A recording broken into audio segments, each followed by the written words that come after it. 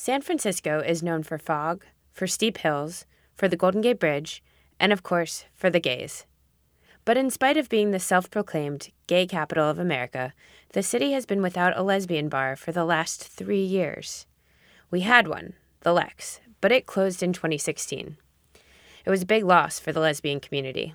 We didn't hear about it till it was sold, so we didn't have an opportunity to save it. That's Marcy Liner, a self-identified boy, BOI, who has lived in San Francisco for the last 30 years.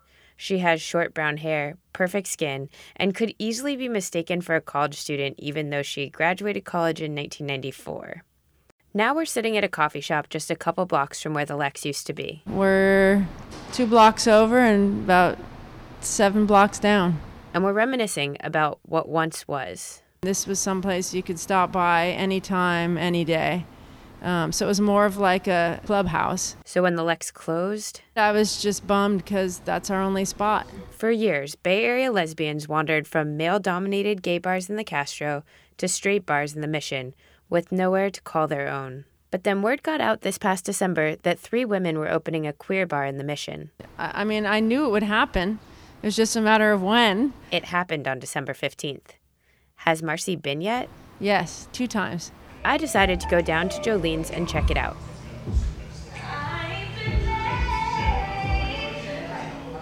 It's 4 p.m. on Friday, and Jolene's just opened for the night. I'm standing underneath a huge neon light that says, "You are safe here," in all caps. Oh, yeah, that sign is epic. That was Marcy again. And the boob wall, in the dance room was super cool. The boob wall. Yup. I'm now facing an entire wall covered in pictures of boobs. Boobs of all colors, shapes, and sizes.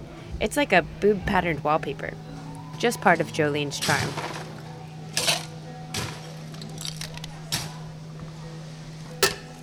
It's still early, but a couple people are starting to wander in. And no one can talk about Jolene's without mentioning the Lex. I mean, since the Lex, there hasn't really been a lesbian, community bar like this. Coming to San Francisco and first going to the Lexington and seeing people that looked like me was so validating and so necessary. And I think it kind of broke everybody's heart a little bit when the Lexington closed and we kind of lost that connection. And so having this place open feels like we can, reconnect with that sense of community. And I get it. The loss of the Lex mattered to these women, who are likely to be outnumbered by straight people and by men in most other settings. But women haven't been able to provide a customer base big enough to sustain a bar in this city. We are way more likely to stay home, to go to bed early, to hang out with our cats. But it's still early in the night and in Jolene's history. And maybe these women will make new memories here so that Jolene's can stand on its own. Reporting from San Francisco, I'm Meg Schutzer.